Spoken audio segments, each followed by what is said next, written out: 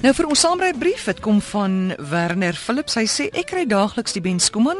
Ek bly in Josie en werk in Pretoria. By meeste mense werk dit andersom.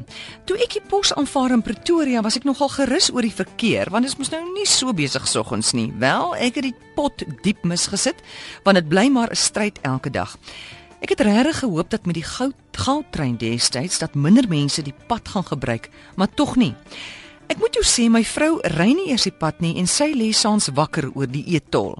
Ek het nog nie 'n skyfie gekry nie en ek weet nie of ek gaan nie. Ek voel ek moet nog eers die saak goed deurdink. Maar eintlik sit ek en wag om te kyk wat gaan gebeur. Ek wonder nog wie gaan Barack Obama se e-tol koste betaal. Jy weet, hy en sy kavalkade was ook slagoffers van daai e-tol traliewerk op ons snelweë. Ek sal maar kyk wat gaan met hom gebeur.